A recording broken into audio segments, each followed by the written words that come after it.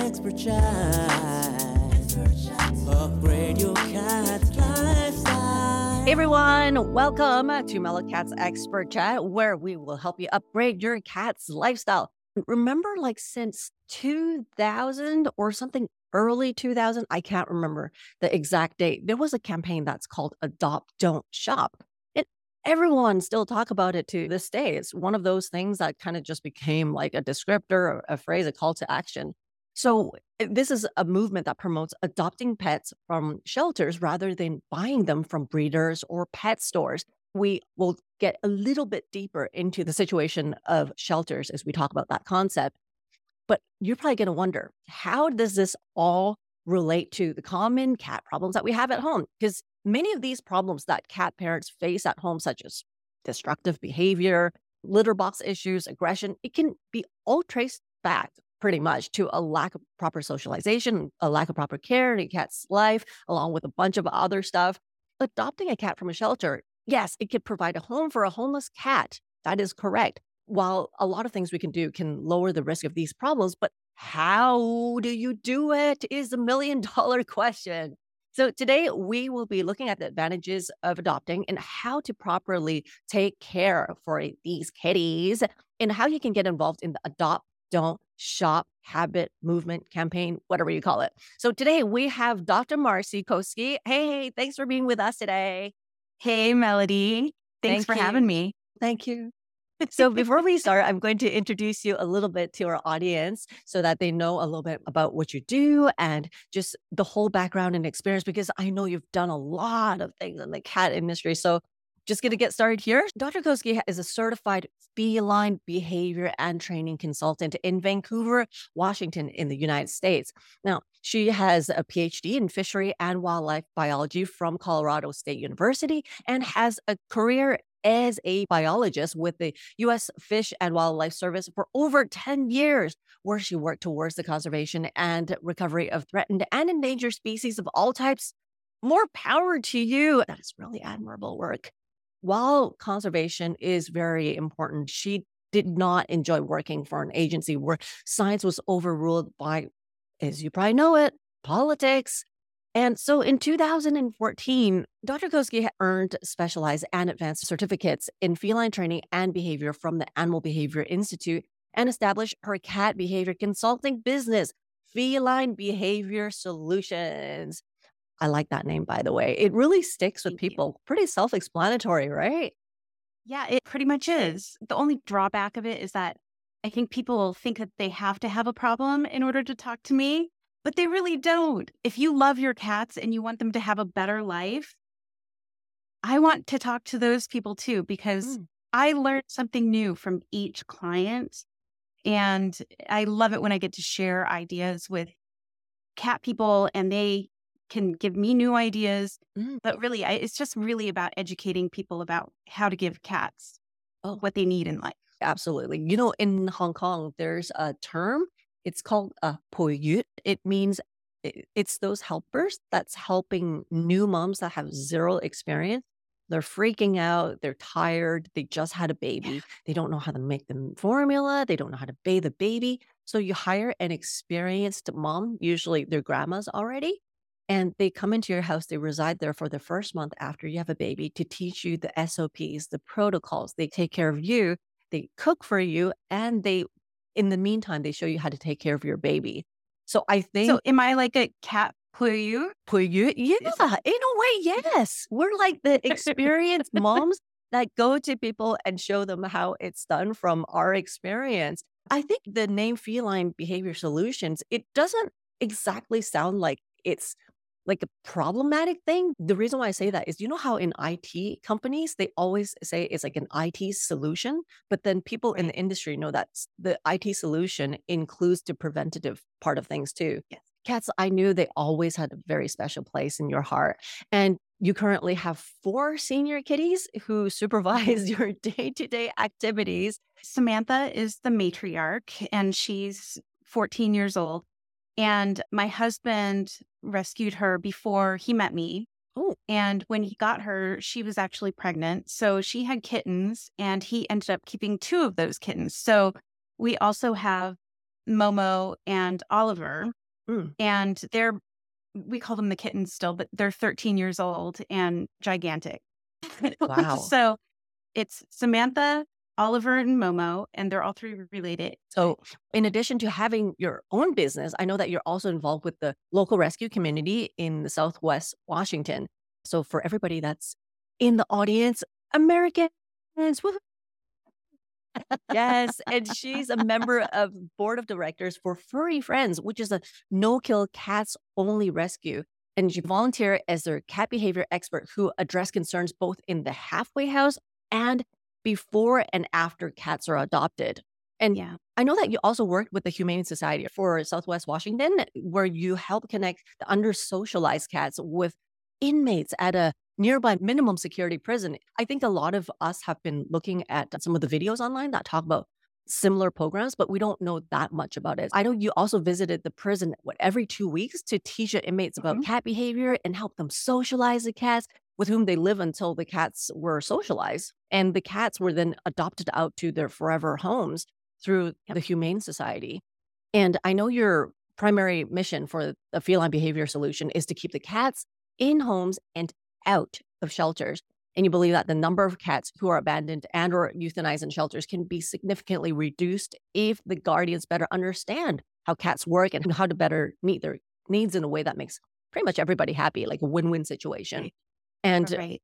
what makes you happy is that when you're able to help people around the world have better, more fulfilling relationships with their kitties and to help those cats have a better quality of life. So it seems like a lot of things, but all those things are quite related, isn't it? Yes, it really is, because you talk about people kind of come to me as a last resort. I Mm, hear it all the time. You're my last resort. Otherwise, I'm going to have to euthanize or give this cat to the shelter or rehome them. mm, And what I do is work with those people to find out why the cat is doing what they're doing. So it's a lot of sleuthing and asking a lot of questions. And then it's educating people to be able to give the cat what they need. right. It's not usually a cat problem, it's a people problem. So, because the cats really are just reacting and responding to the environment that they've been given.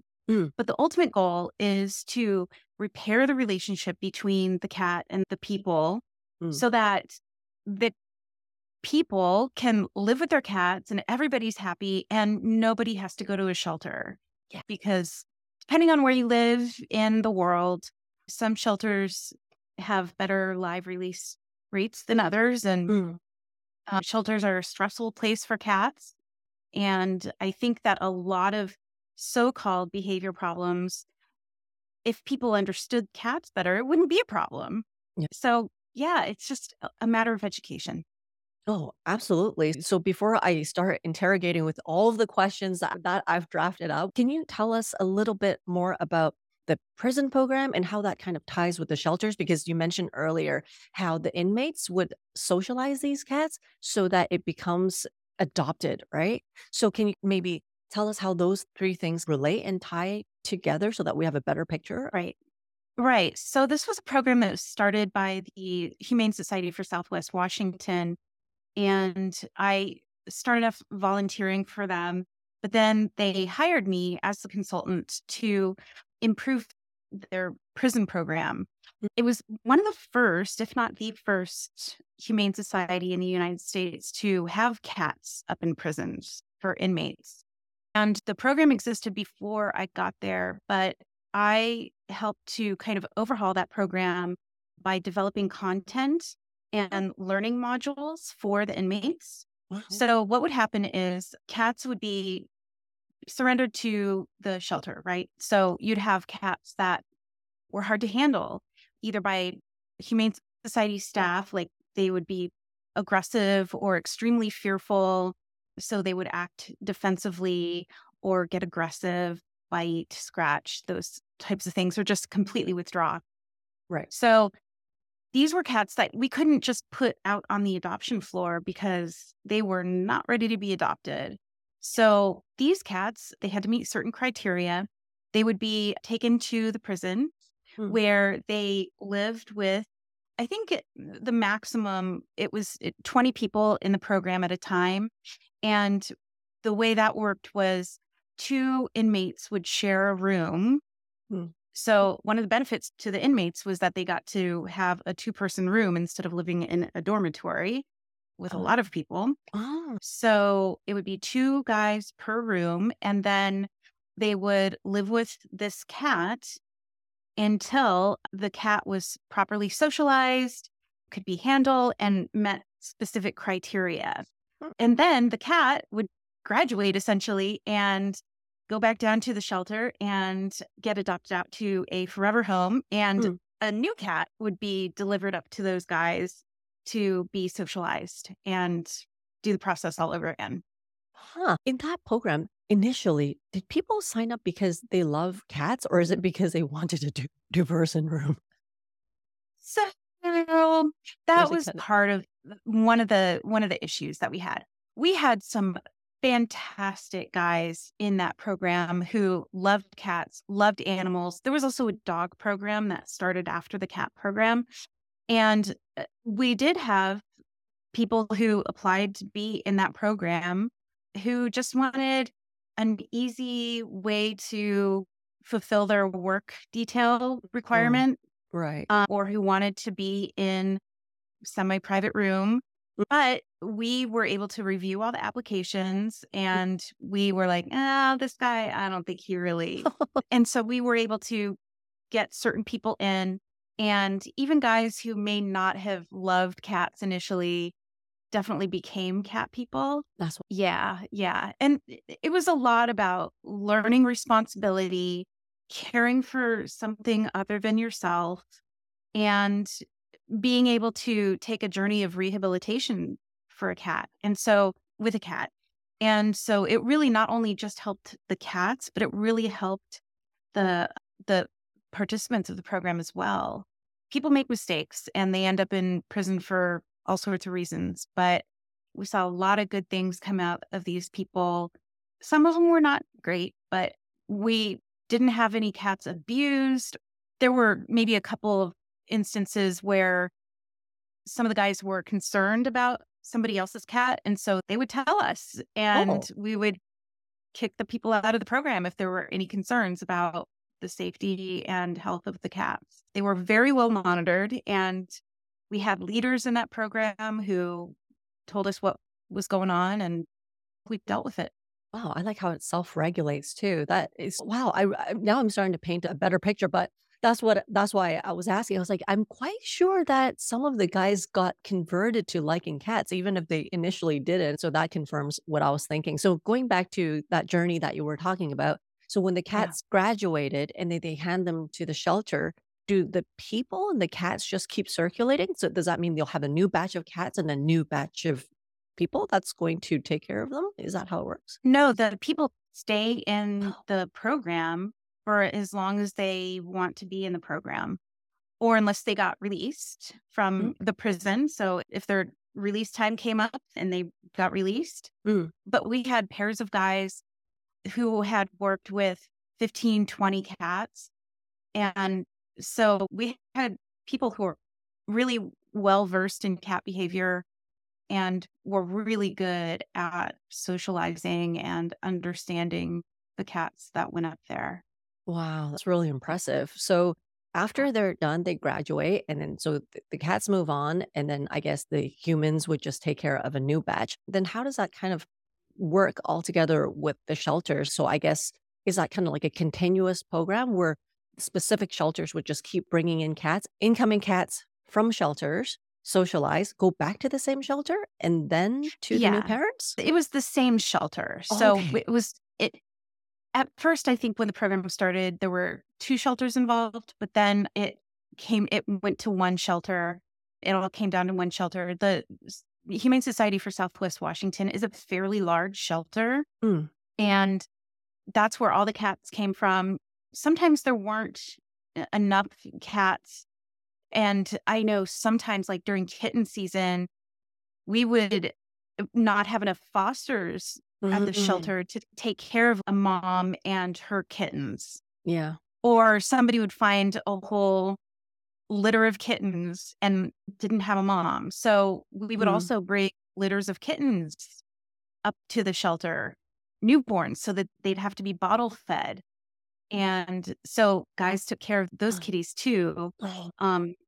And yeah, it was just, it kept them busy. It kept them busy. A lot of guys were like, oh, this will be such an easy gig. I don't have to do work or whatever. Oh no, we had them keeping notes. We had them filling out forms. We had them taking trainings. We wanted details on what was happening. It's a lot of work. Newborns easy? Are you kidding me? Yeah. I think that's a very interesting point that you mentioned. Is that you hear that in families, sometimes even in my own, where my dad is, come on, taking care of kids are easy. Long story short, he said that to my mom's face when I was born. I was her child. So my mom bought a ticket to Europe, didn't come back for a month, and said she left enough diapers and enough formula at home where he can take care of everything. He started screaming by the second day, begging my mom to come back. Yes. Yeah, so I think it's great. It's a great win-win situation for everybody. And a lot of times for these newborn kittens, a lot of shelters are not willing to take them as well, especially in some of the regions where I've been in, because they end up dying or they just don't have the resources to take care of them overnight or whatever. And it's great that the inmates are willing to take up this newborn dad roles. It's not easy. I don't know if they had a choice, but it's assigned to them. But if they sign up to the that program, then it ends up on their lap one day. It's a good way to lose weight, if anything. From my experience, I'm like 100-pound person. I lost 13 pounds from taking care of a newborn that was injured. Yeah. Wow. Not a healthy way to lose weight, but yeah, you do. I remember the guys like complaining, oh, these kittens, when they get so many weeks old, they're just everywhere and climbing all over everything. These guys had vertical space in their rooms. So they had cat shelves and cat trees and all sorts of stuff, and that they would build for the cats. And I remember some of the guys just being like, God, these kittens are just keeping us up at night. We can't get Welcome to the world of being a dad. Yep. So now you mentioned about the prison program, how it works with the shelters. Now let's go into the common problems, because we talked about the first two, but we just touched on the third one. I guess it all ties, because adopting is nice. Being a newborn's dad is nice. But as you mentioned, sometimes people just can't anticipate having these problems. We first probably thought it's so easy until it's an execution. So let us just go through this whole journey of the household funds and not so fun stuff. So let's start with the light one. What is the journey of the feline behavior interventions from your experience? When people come to you, your clients, like what kind of problems do they run into? And is there like a formula? Is there common things that you see? Is there any common pain points? Can you tell us a little bit about that? Yeah. Like I said before, usually when people contact me and we hear this phrase all the time, we're at our wits' end. Oh, yeah. And I'm like, oh no. So the relationship is already damaged. The people don't know what to do. There's lots of conflicting advice on the internet. They may have tried things. They may not have tried things.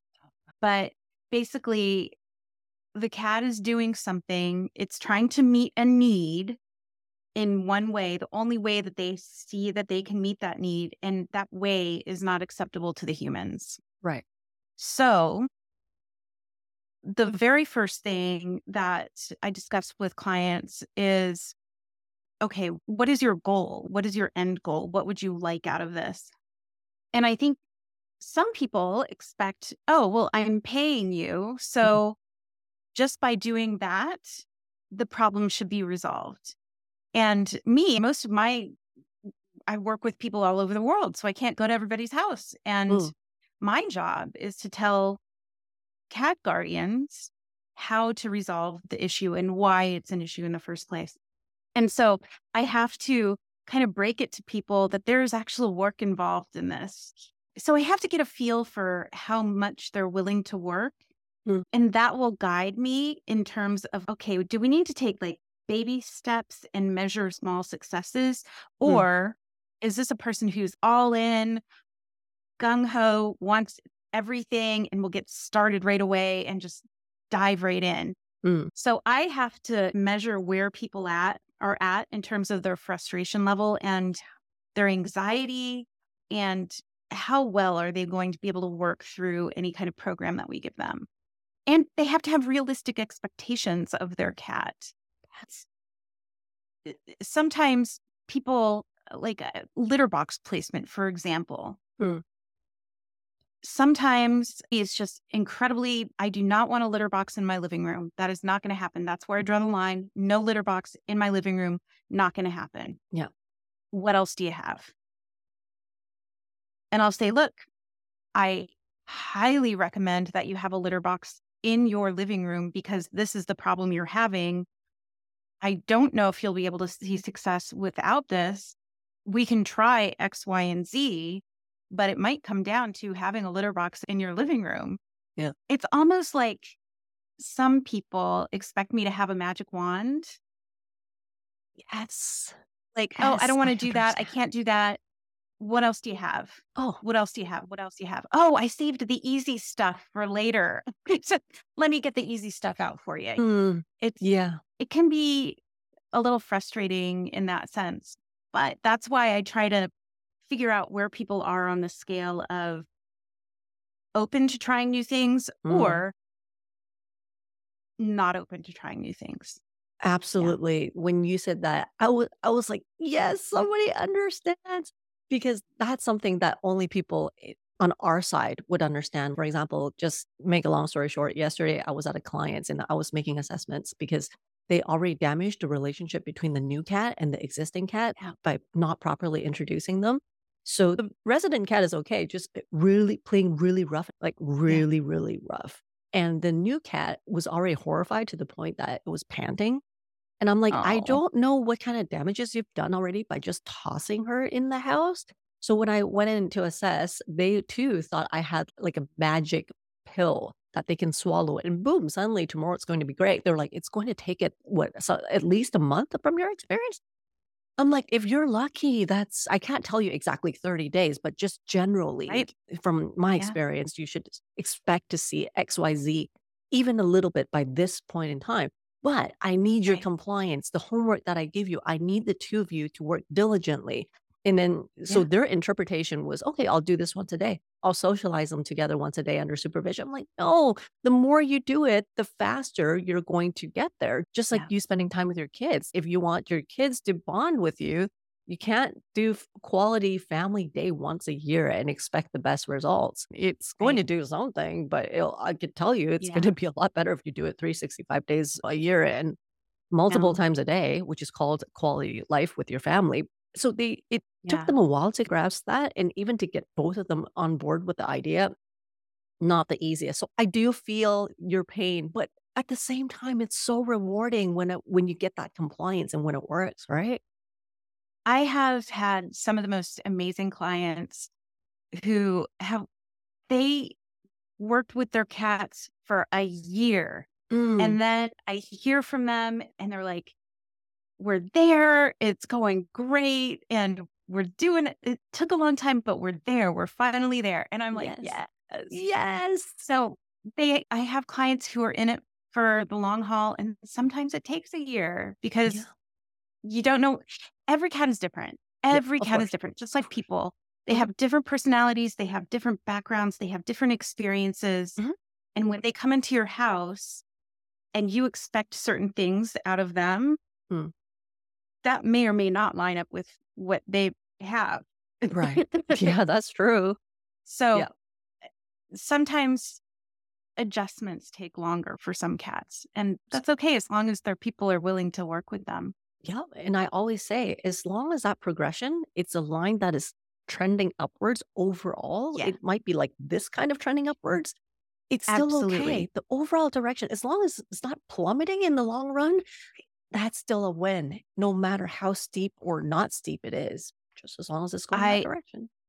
I 100% agree. And I tell my clients that all the time. I do the same thing. If it's slow, as long as it's going up, we're okay. If you're going like this, that's fine. You're going to have good days and you're going to have bad days. What we don't want to see is this. Yeah. Same. I always explain like the stock market. Don't look at the micro, look at the macro. Is it gaining in the long run? If it is, then you're doing the right thing. Exactly. Yeah. Now, you And touched a little some bit. steps take Yep, longer than others. of So course. Of be course. patient with that too. Of Yeah. course. Absolutely. And it's Um, just a way to have our clients just help us help them. I think that makes the biggest difference. Sometimes it's not the problem itself, it's when they're trying to fight it. Like, just yeah. please don't fight me. Let me prove to you that this is right. But going back to what you said, when you talk about just the expectations, having healthy expectations, how about exceptions? I think that's something that people have to be aware of. Some people wonder, are they the exceptional case, or are there some things that are not fixable by us?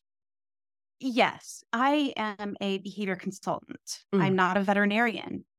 And as we know, medical conditions can absolutely 100% affect behavior. Similarly, nutrition issues. If a cat is deficient in one way or another yeah. regarding nutrition, that's something that I can't necessarily diagnose or Hmm. fix. Yeah. A lot of behavior issues are environmentally based or based in socialization Yeah. issues, and that's what I can help with. Yeah. But I do see a lot of cases where I'm like, I know that your veterinarian said that everything looks good and your cat is fine. Your cat is still meowing when Mm, she's using the litter box and nothing is coming out. This cat needs to go back to the vet. mm. So Yes. there are definitely times when I'm like, there's a pain issue here. There's something going on medically that we need to explore. Yeah. So I'll send people back to vets all the time. Oh, Um, and a lot of time, I love working with vets and sharing what my observations have been and what I've recommended. Vets find that very helpful. And yeah, I'm happy to work with vets in that respect. and I think that's the most effective as well, because it's never all yours or all my responsibility. We kind of work together, and sometimes we help catch things just on both sides, just watching out for one another. That reminds me of an experience that I had with one of my earlier clients. Is the cat was refusing to use the litter box? Well, very young cat, so it's not like it has joint problems or whatnot. No UTI. The health records come out clean. And guess what? It turned out the cat was always leaping with one of its hind legs on the edge of the litter box, but the litter box is big enough. They tried different sizes: lid, no lid, top loader, just normal box. And Right. guess what Right. the culprit was? It's a splinter that is from the wood litter they were using, got in the middle of one of the claws, and it was in pain when it was squatting. So it kept keeping one of its legs on the edge of the box so it's not standing on the Got it. claw. Who Yeah. would have ever guessed that? It's not a I've medical had problem. clients. Yeah. I've had clients where the cat had a sprained foot or even a broken bone. Mm, And the clients didn't know, but I was like, there's something going on. yeah. I consulted with a veterinarian. She Mm, reached out to me for help with her cats. right. And one of them, there was some other things going on with this cat, but I was looking on the video and I was like, this cat is really twitchy. Mm, And based on what was happening, I was like, have you thought about feline hyperesthesia for this cat? And she was like, oh my God, I'm so glad you saw that. I would have never have you thought see the about skin that for rolling, him, but right? that makes a lot of sense. He was Mm. very twitchy. So not necessarily the rolling, Oh, so but even worse. Two of my cats really have that. just, yeah, Out of yeah, nowhere, just they would be really like, twitchy. but then it's from the Yeah, smallest triggers that we don't even know what it is. Yeah. right, right. I was talking So about that anyway, at I mean, like, another podcast. A lot yeah, of people don't know about it. yeah. A lot of vets don't know what it is. I have talked with lots of clients and I'm like, have you asked your vet about feline hyperesthesia? And, oh, yeah, I did, but my vet doesn't know what that is. And I'm like, what? From my understanding, that's a heightened reaction to just normal or regular stimulus. Yeah. Yeah. And a lot of times it's dermatological. My understanding is that something will trigger the nerves to transmit a pain signal. Mm-hmm. And so the cat is feeling pain Mm-hmm. when there's nothing Nothing. It's actually. like an And overreaction to benign right. things. And so then they get aggressive to whoever's around because it's kind of like redirected aggression because there's pain and I need to like fight this thing off. What's causing me pain? And then there's a human right there. Yeah. Or another animal You're or talking to that whatever. human, that black cat that Yeah. I was talking about, Sir Yeah. Carlos. he has that. And when he's triggered, whatever that stimulus is, he would attack the closest weakling by biting her ankle for 2 seconds, kick it really hard, draws blood, and then he will run Yeah. off. And that weakling is me. Yeah. It's always me. It's not my other cats. It's always me. And I Yeah. asked my vet before.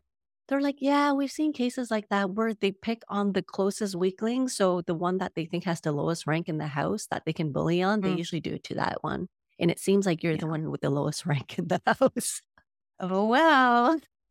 That leads to my next question is what are some of the common behavioral problems that cat parents seek help for? And what are some possible causes for these issues? Because I think you mentioned some of them. How about the other ones? Was it like soiling, other behavior Yeah. like attacks, etc.? So I'd say probably 75% of my clients right now are Mm. dealing with inner cat aggression. Ooh. So this is like where cats weren't introduced properly, or maybe there was an incident of redirected aggression and things just haven't been the same since, or just anything where the cats are not getting along. And so that's the majority of my clients. I do get a lot of clients coming to me for house soiling issues, Mm. and there's often overlap. So a lot of the cases where we're dealing with multi-cat families and cats aren't getting along, there's also house soiling in those cases too.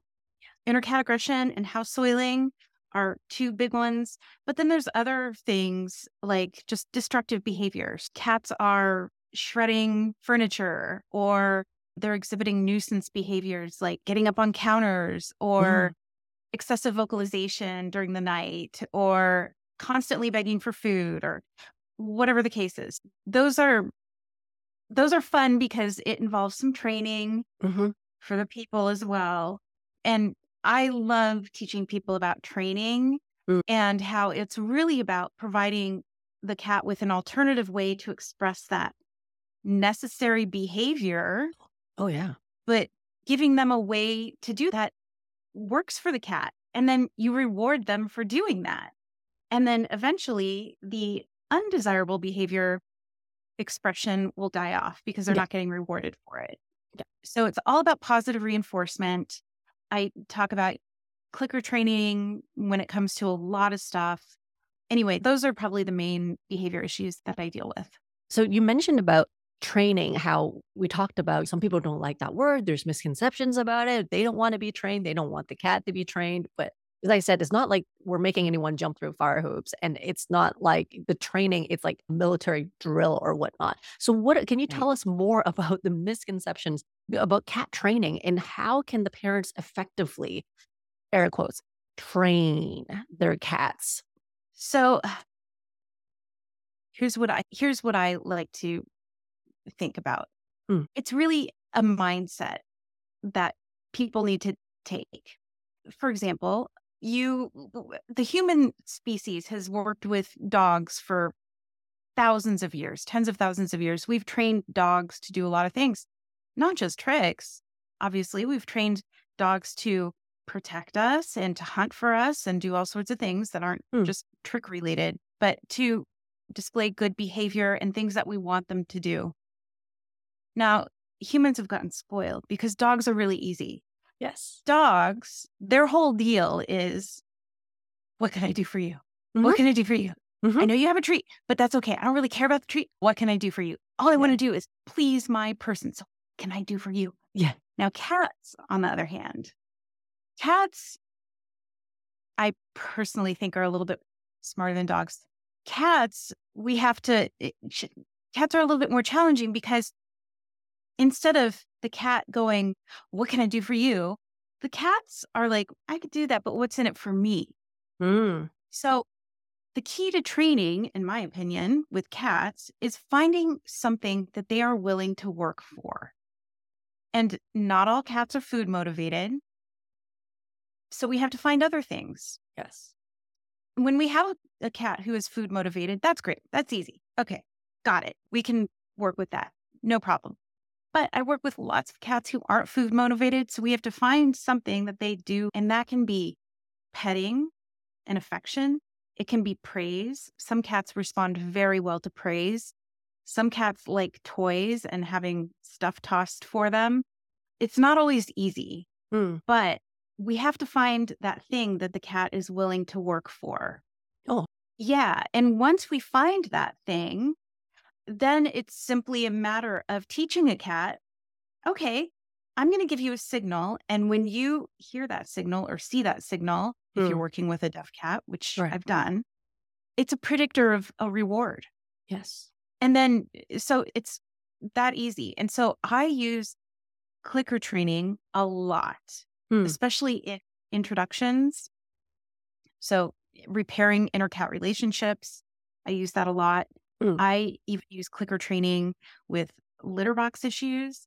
Now, what I do with clicker training might be a little bit different than other people, what they do with clicker training. For me, I don't use a clicker. I use a tongue click. Oh. And for me personally, I like having my hands free. Plus, like, I found when I was using a clicker, a lot of cats were scared of that sound initially, but it also was an extra step. It had to go, the signal had to go from my eyes to my brain, down to my hand. And then I had to, like, even if it was on me, I had to get it and then click. And by then, the cat could have done any number of things between the desired behavior that I wanted to reward and the click.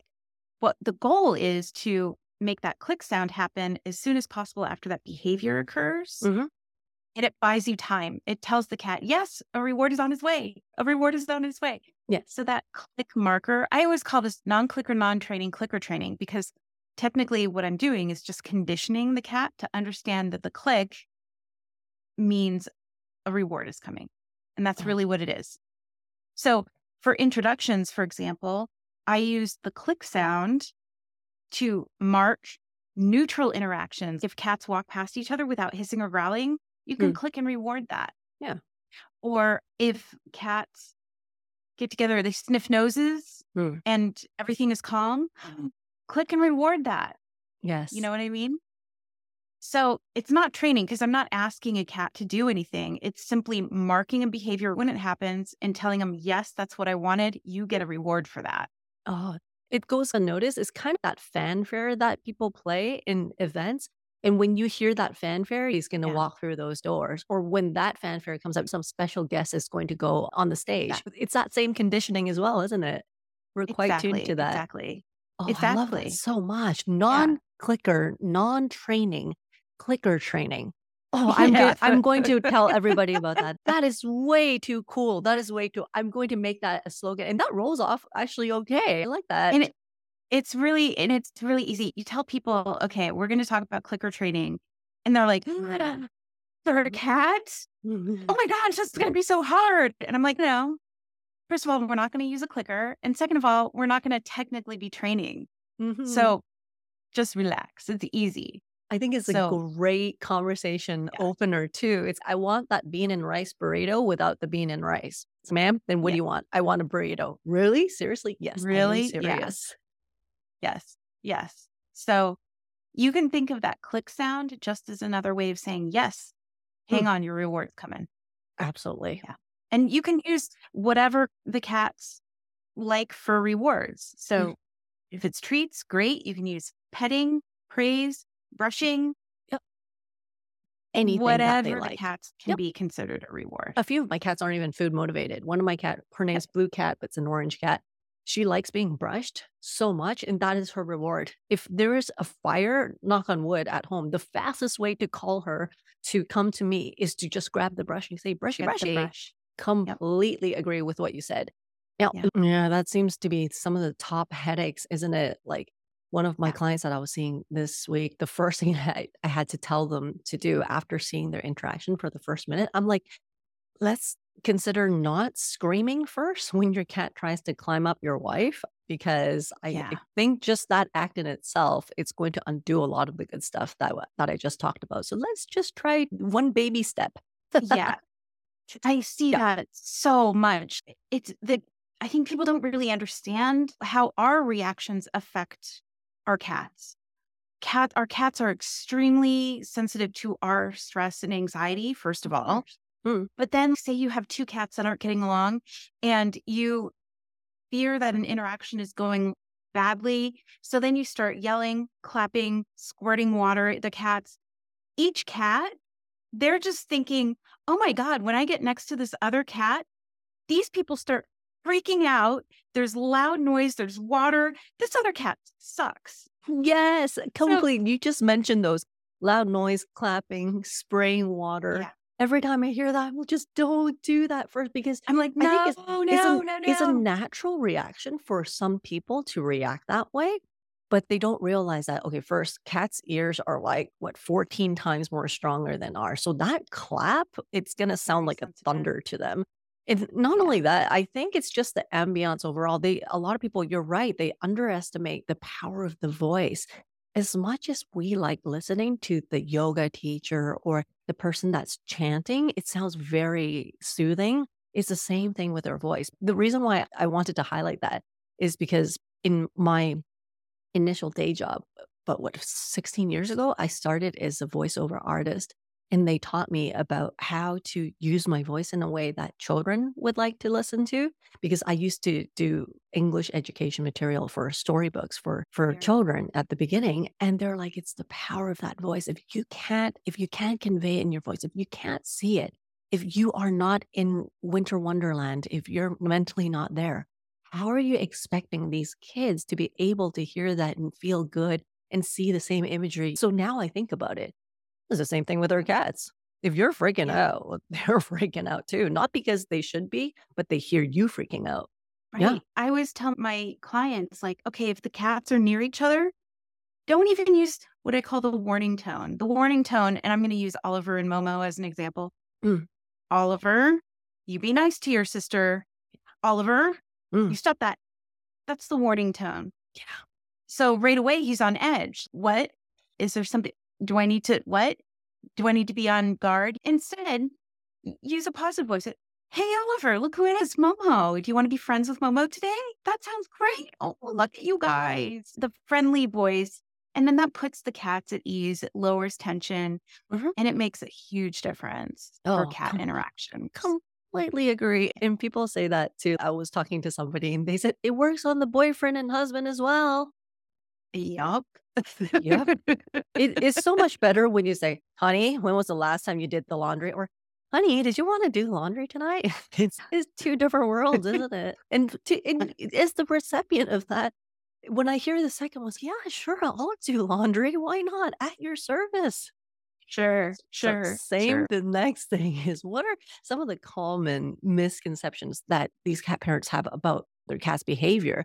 And how could it be addressed? Because we just talked about what the problems are, but what are some common misunderstandings that people often have? I guess one is people applying human logics to Right. cats.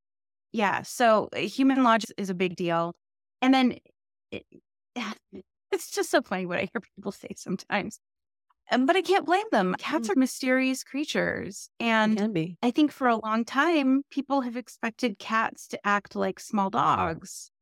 And they're just very different animals. Mm. But because of the mysteriousness of cats, they don't give up their secrets easily. And it's Mm. taken us a long time to learn what we know about cats. So Absolutely. cats are not small dogs. Another thing is that anytime I talk about cat training, they're like, you can't train cats. You're going to try to train a cat?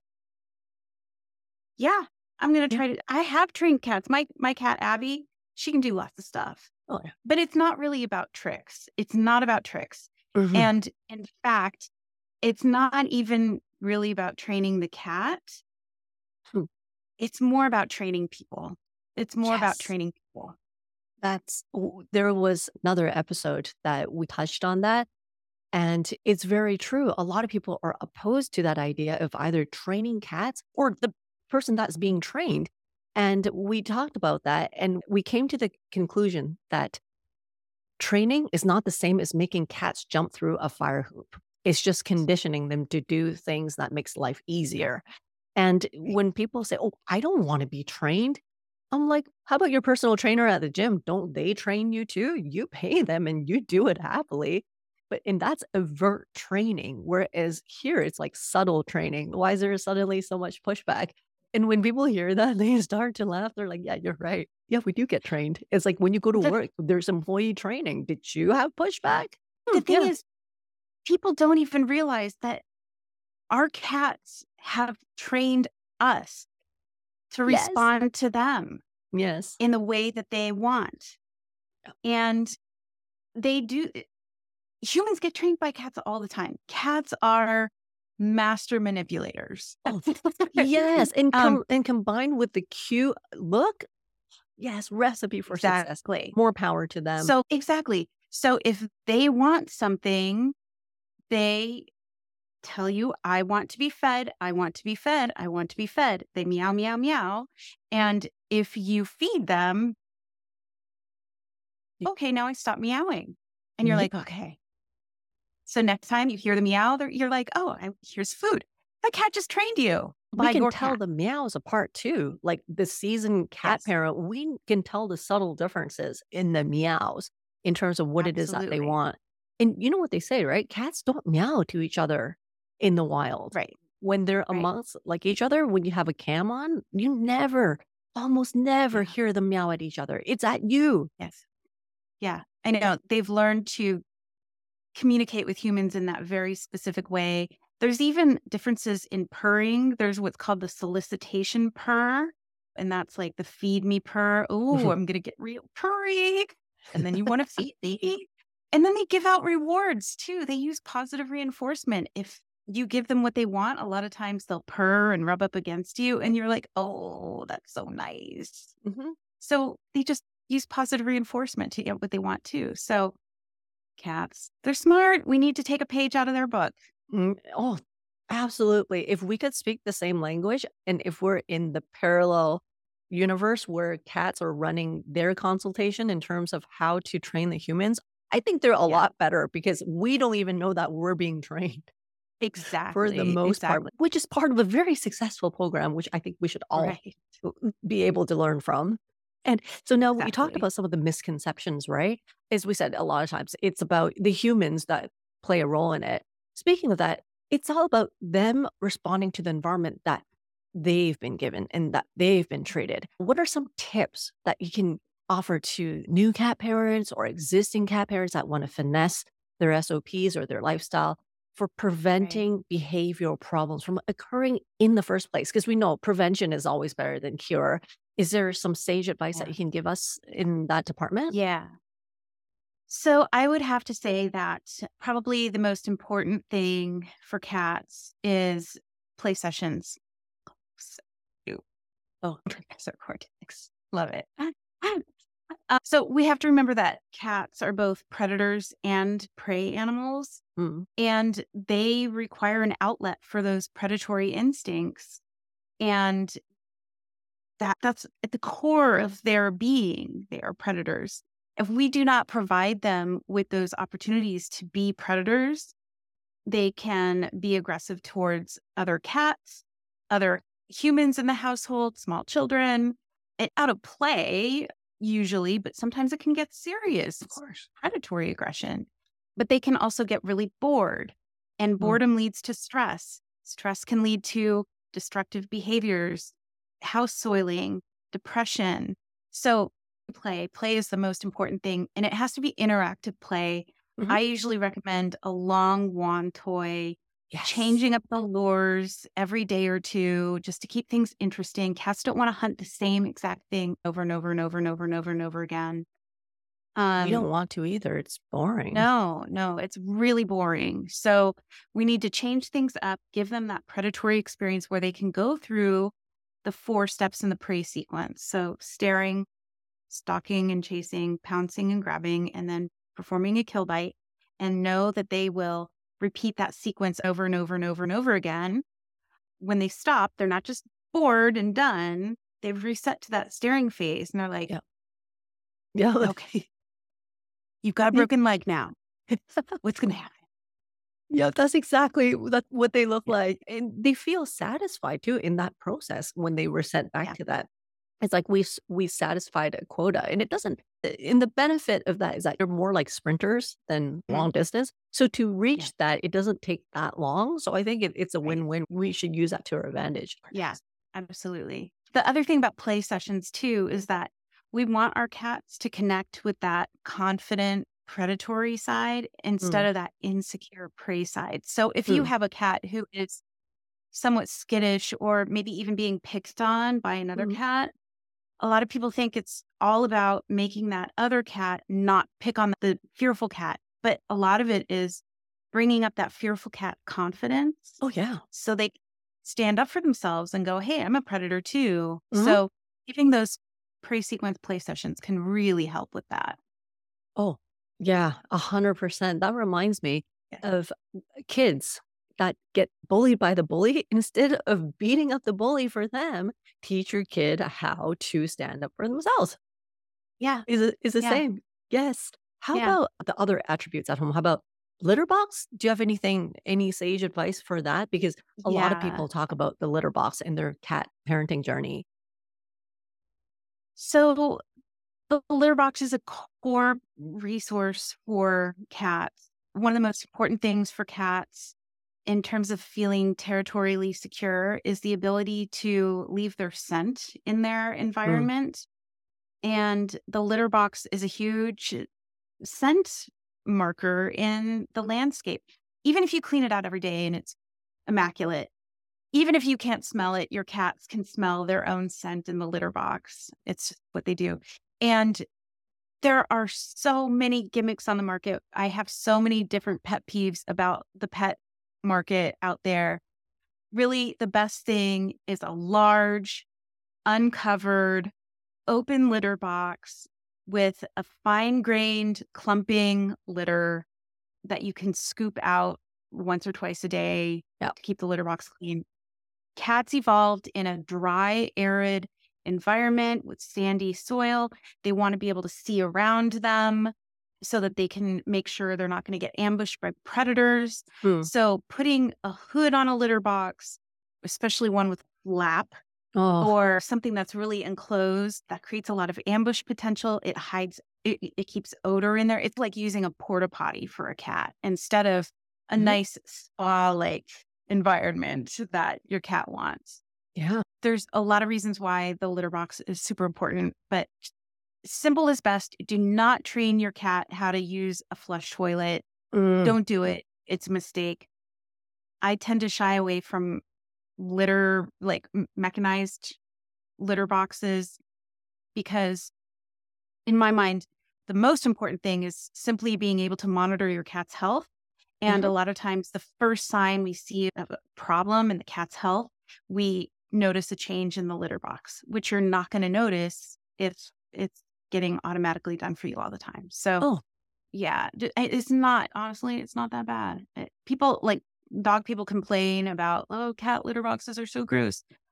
It's way better than following your dog around with a poo bag and then having to pick up a warm, squishy lid. mm, You that know is what I'm that saying? is so true. That is so true. I can't stress I've that had dogs. enough. I love dogs, but Me too. I would much rather clean a litter box than deal with Me too. That yeah. tactile feeling of grabbing warm poop through a bag. I Yeah, do not like that. I do me not like neither. that.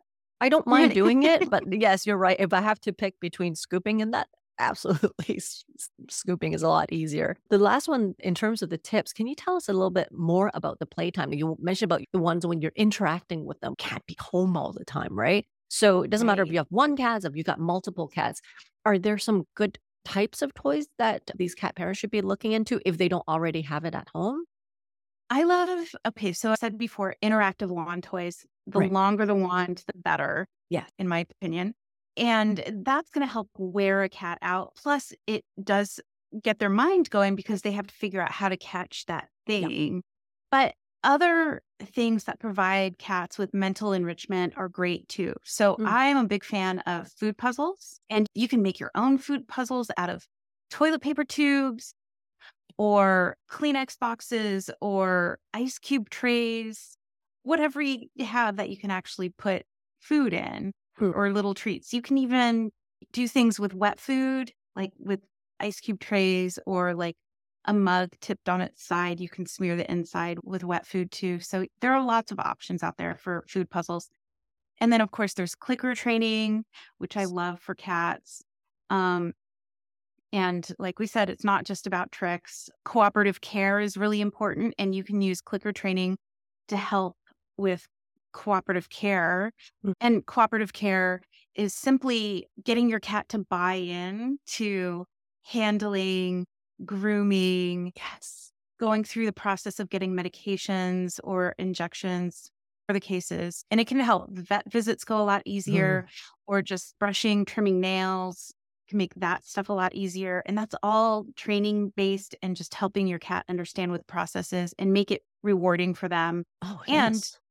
tell them that they can walk away at any time. They just don't get the reward. Yep. So, Absolutely. Absolutely. When you mentioned about that, one of my cats, Burrito, he came from Malaysia. So long story short, he was rescued as an injured baby kitten, like I think less than 10 days old. And he was injured, so he had to frequent vets all the time. And I made it playtime to associate it with a place where he can get treats and funsies and then you get kisses and yeah, snuggles and everything. So for him, he looks forward to going to the vet because he knows that's where all the good stuff are. And the funny thing is, all the subsequent cats that I had after him are not afraid of vets, despite the fact that they don't frequent vets like he does. And they don't go out nearly as much as he did. It's almost like there oh, was like a Burrito. briefing. Like Yeah, he Burrito briefed told them. them. Yeah. I'm not sure It's what like, happened, but it's no coincidence because I had 3 other cats after him. And it's the exact same thing. And even my resident cats got better at going to the vet. And I was like, how's that even possible? So it must be the new guy who came in and is like, yeah, have you heard of that place? They're like, oh, no, it's not like that. No, I could tell you all about it. I guess he did some convincing. So yes, that absolutely works. We are the walking example. Now, I want to exactly. elaborate just a little bit more on the topic when you said about inter-cat aggression. Can you Mhm. tell us a little bit more about some steps that people can take to prevent further damage, further conflict? Because it's not one of those one-click solutions when it comes to cat aggression. Once it happened, it's quite a headache, and there's multiple ways to get at it because there's multiple reasons, right? So can you tell us Right. something about that? Okay. So we have to remember that for cats, everything in their world is related. Hmm. And what we want to make sure that we manage with cats is that their stress levels are low enough Hmm. that they can deal with the stressor of being reintroduced or introduced to another cat. Correct. So I like to talk about the stress bucket, Okay. and different cats have different sizes of stress buckets. Mm. So some cats have really big stress buckets where no matter what you put in there, it's never going to fill up. That cat's just, hey, man, I'm relaxing. It's at the beach. Yay, come on in. I'm okay. I'm over here. If you need anything, just let me know. Hmm. Other cats have like really tiny thimble sized stress buckets. And if you look at them wrong, that bucket's overflowing. That cat's peeing everywhere, Mm. just doesn't know what to do with themselves.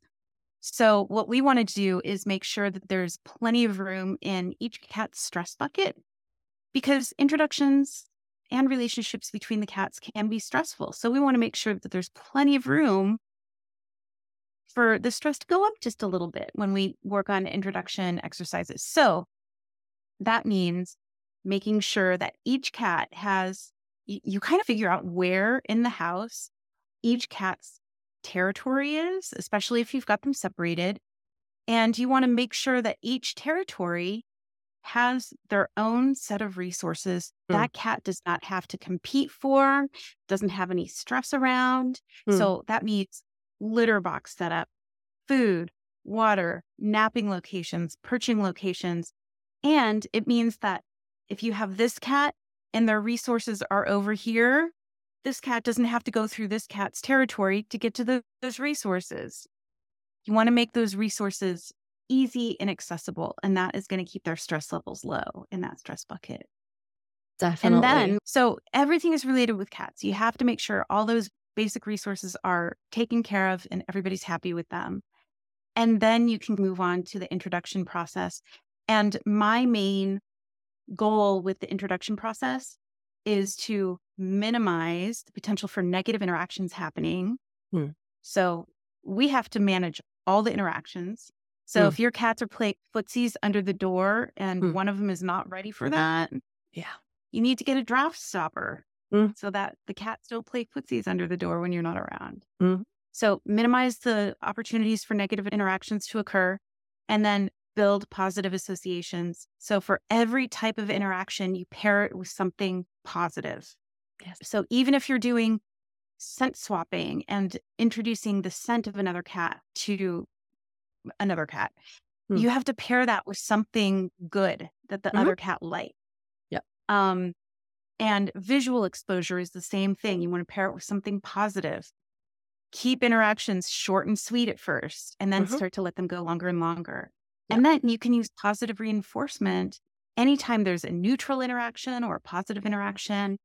There's a lot of different ways of doing things, but those are kind of my general rules. Yeah, I like how you mentioned about how the resources, a lot of people don't really think about it that way. Reason being, I hear it from my clients all the time.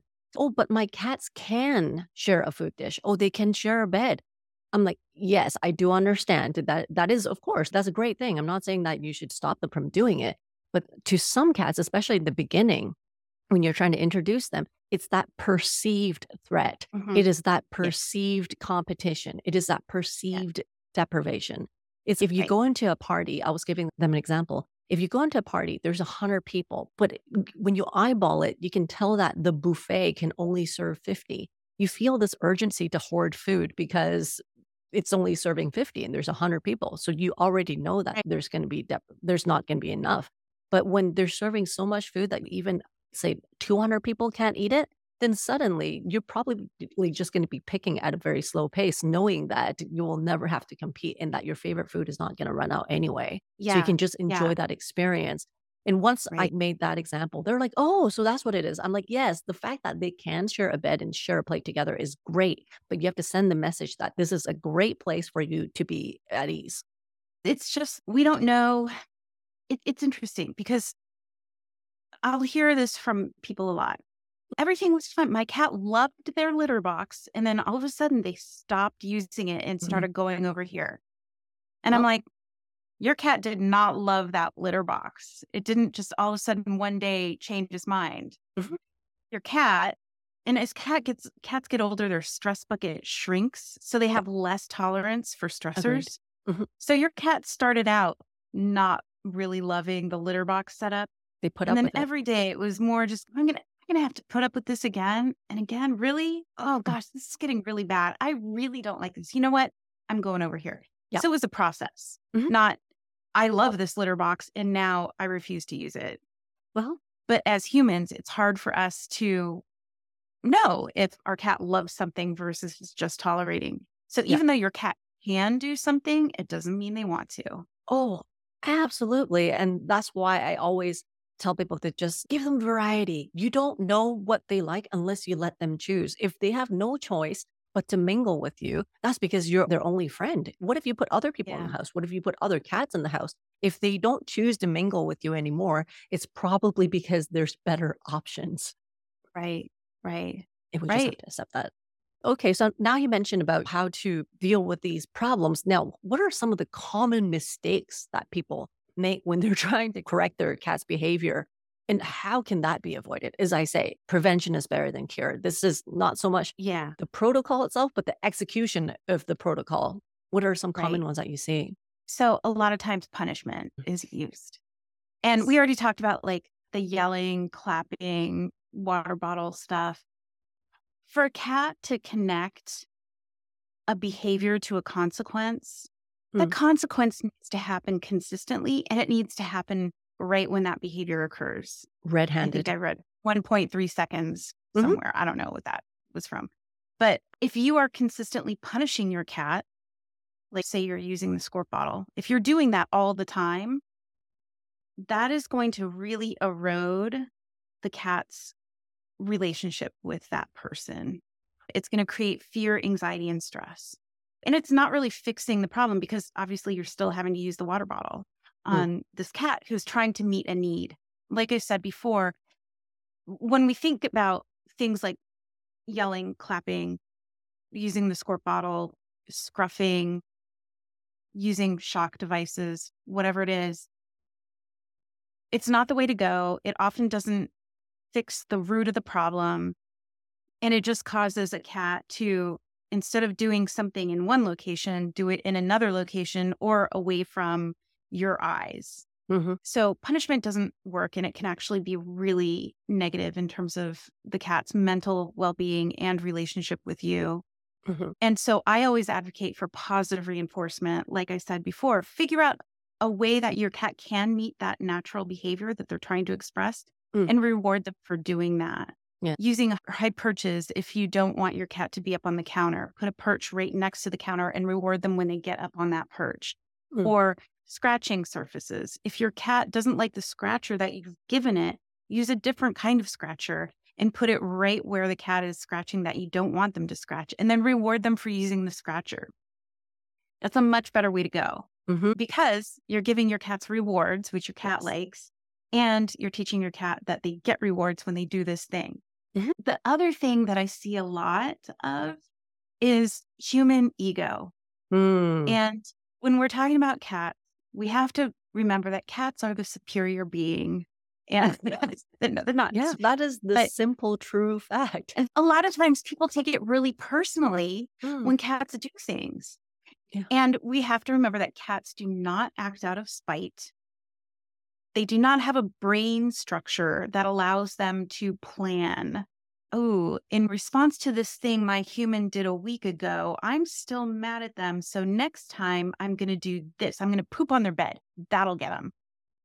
First of all, cats have a very different relationship with poop than humans do. Yeah. And so a cat is probably not going to be insulted that there's poop on the bed. Or pee for that matter. But cats do not have that ability to plan revenge tactics. They don't do that. Yeah. They are very in the moment. And we have to take our ego out of this because cats can be extremely stubborn. And in a battle of wills, your cat will win. Oh, all the time. And you just have to say, okay, I'm going to let it go. What else can I do instead of getting mad or punishing this cat? What can I do to give this kitty what he needs? Right. How do I make it right? Yeah. I think that is one of the toughest conversations I always need to have with my friends, with my clients, or just anybody that I'm providing education to. They always cringe and look at me. Do you know what you're talking about? Do you know what my cat did? I'm like, they're not wired to be like that. If they have a sense of jealousy or revenge, or if they keep tabs on things, just remember the last time when you force a pill down their throat and you're holding them down at the vet. If that was a human, you would never go back to that place. You would shred up the human if you can. But how many times have you taken your cat to do the same thing again and you're still in one piece? I'm not saying that they love it, but they could shred you up if they really want to. So it's not like that. And when they say, oh, but they have jealousy issues, I'm like, think about it. If you don't speak the human language, you don't speak the cat human language, and you're just a spectator, they're just reacting to certain things that's happening in the environment. It's not because they are afraid of XYZ. It's because they're not getting what it is that they want. Something is not satisfied. It has very little to do with what you do with another cat, because cats are those animals where they care more about rather their own needs are satisfied. They don't work together when they hunt. There's how many species of cats would hunt together? They're not a pack animal. So they're more like, if I got my thing, there's only cool, one. Then I don't There's care. only one. But, if I'm not satisfied, that's what I'm afraid of. But once I'm satisfied, yeah, you guys could have the buffets and margaritas, all you like. It doesn't matter because I had mine. That's what it is. That's what cats are. So people have a hard time wrapping their head around that. And that leads to the next thing that I want to talk about is how can cat parents help their cats adjust to changes in the environment? Because sometimes we move, we get new partners, new babies, new humans, new pets, or rearrange furniture. How can we actually make that better? Oops. Right. There goes. How can we make that better for our cats? So some cats are really easygoing and they're like, oh, new baby, great, bring twins, who cares? And they're like, oh, yay, more babies to play with, fantastic. Or, oh, look at the puppy, I get to snuggle with that puppy now. Some cats are like that. Right. Most cats are not like that. Mm. And so what we want to do is help them adjust to a change, preferably before it happens, Mm. and get them used to certain things before the arrival of a baby or a new pet, or even the process of traveling. So, the way we help cats adjust to new situations Mm. or anything new or something that they might be afraid of is we want to expose them just a little bit at a time. Right. And then we also want to pair that with something good that the cats like. We talk about this in terms of counter conditioning and systematic desensitization. Okay. So the way I use counter conditioning or describe counter conditioning in this type of a scenario is Mm. that we pair a good thing with a bad thing to make the bad thing less bad and more Okay. good. For example, if you have a cat who likes treats Mm. and you give a cat or throw cat treats into the cat carrier for the cat to find, oh, you're pairing cat treats with cat carrier. The cat carrier might not be all that bad if it materializes treats every now and again. Not that bad, right? Then we have systematic desensitization, and you can think of this as just the volume knob on the level of exposure that you provide to cats. So Right. instead of just picking up your cat, throwing them into a carrier, and whoop, we're off to the vet, Mhm. no, we're going to dismantle the cat carrier first, and we're going to put the bottom half down and put a nice little bed in it. And because we're counter conditioning, we're also going to put some treats on there. And Mm. then the cat learns, oh, the bottom of this cat carrier is really nice. It's a nice bed. I like hanging out in it. And then we're going to put the top on the bed and we're Mm. going to do the same thing. Put more treats in there. The cat's already used to the bottom part with the bed in it. Now it just has the top part. So Mm. now the cat's going to go in there. And then the last thing we're going to do is put the door on. And Mm. then the cat goes in there. And then you can even go further. You can close the door and open the door. And the cat's, wait, that door was closed, but now it's open. So I'm okay. And then Yeah. here's some treats. Right. And then you can close the door, pick up the cat carrier and put it right down, open up the door. Hey, Mhm. this isn't so bad because I keep getting treats. Right. And then, oh, I'm going to walk around the apartment, or now I'm going to go out onto the street and then I'm going to come right back home. Or now I'm going to go for a ride in the car, come right back home. Yeah. There's a lot of different ways to change that exposure gradient Mm. and also combine good things with each level of exposure. Absolutely. If you notice right behind me, see under the table, it's actually a cat carrier. That is a piece of the furniture at home. See how I put a wine crate that's right above it with their favorite blankies? They Mhm. love wine crates. I don't know why. So I found one that matches the size of the top of the carrier. The And carrier. what happens is that this is a permanent item at home. There's always Yeah. treats, there's always toys. Every time I put catnip, it's in there. There's one in the kitchen, and it just becomes part of my house. None of my Yep. cats are afraid of going to the vet. To them, it's Right. just okay. Yeah. Now what? Yeah. Yeah. I have cat carriers all over my house that they use. They just go in. And it works And like you can do the magic. same. Yeah. And you can do the same thing if you're expecting a baby or another animal. You can, like with a baby, for example, you Mm. can start wearing baby lotion so that Mm. your cat gets used to that scent. You can also play YouTube videos so that the cat hears baby sounds. So not you can start off with Mhm. giggling and laughing babies, but then you might want to play some sounds where the They're cat screaming. hears some crying babies. And just make sure your cat is okay with that Mm. and get your cat used to the furniture where the baby's room is going to be, all that stuff. And then moving, of course, you want to do that gradually over Yeah. time. And so it's just, you basically use the same concepts anytime you want your cat to be involved with something new. It looks like that's it for the time today. I would love to have you coming back for a second episode to elaborate a little bit more on the whole experience and how to get along with our cats better, how to non-train, non-clicker, no human, no nothing training, but still training everybody. And also, I really just want to say I enjoyed the conversation so much and I learned a lot, Dr. Koski. It's excellent. And I just want everybody to know you have to understand that your cat's behavior is critical to your well-being and vice versa. So my website is felinebehaviorsolutions.com. And if you need behavior services or have questions about your cat, please reach out to me there. And I also have another consultant working with me. Her name is Leanna. She's amazing. And if you have any questions about what I've said today or want to learn more, please send me an email, and you can reach me at hello@felinebehaviorsolutions.com. Wonderful. And behavior is without the, right? Because it's in the States. Without the U. Without the Yes. U. Awesome. Without Yes. the U. So now we have an additional resource in case anybody have any feline related problems, preventative or not preventative stuff. So please do remember that. And also remember, understanding your cat's behavior is really important in giving another life on this planet the best life possible. And when you adopt one, you're actually saving two. So one stone, two birds, but of course, don't hurt any birds. This is only just a saying. Yeah. So remember to tune in next time. We'll talk about other topics with other speakers. And meanwhile, everyone, keep purring in the meantime. And if you're watching YouTube, remember, comment, subscribe, join our Discord community. And please do follow our socials on mellocat.com for everybody else that is watching or listening. And until our next episode, everybody stay well,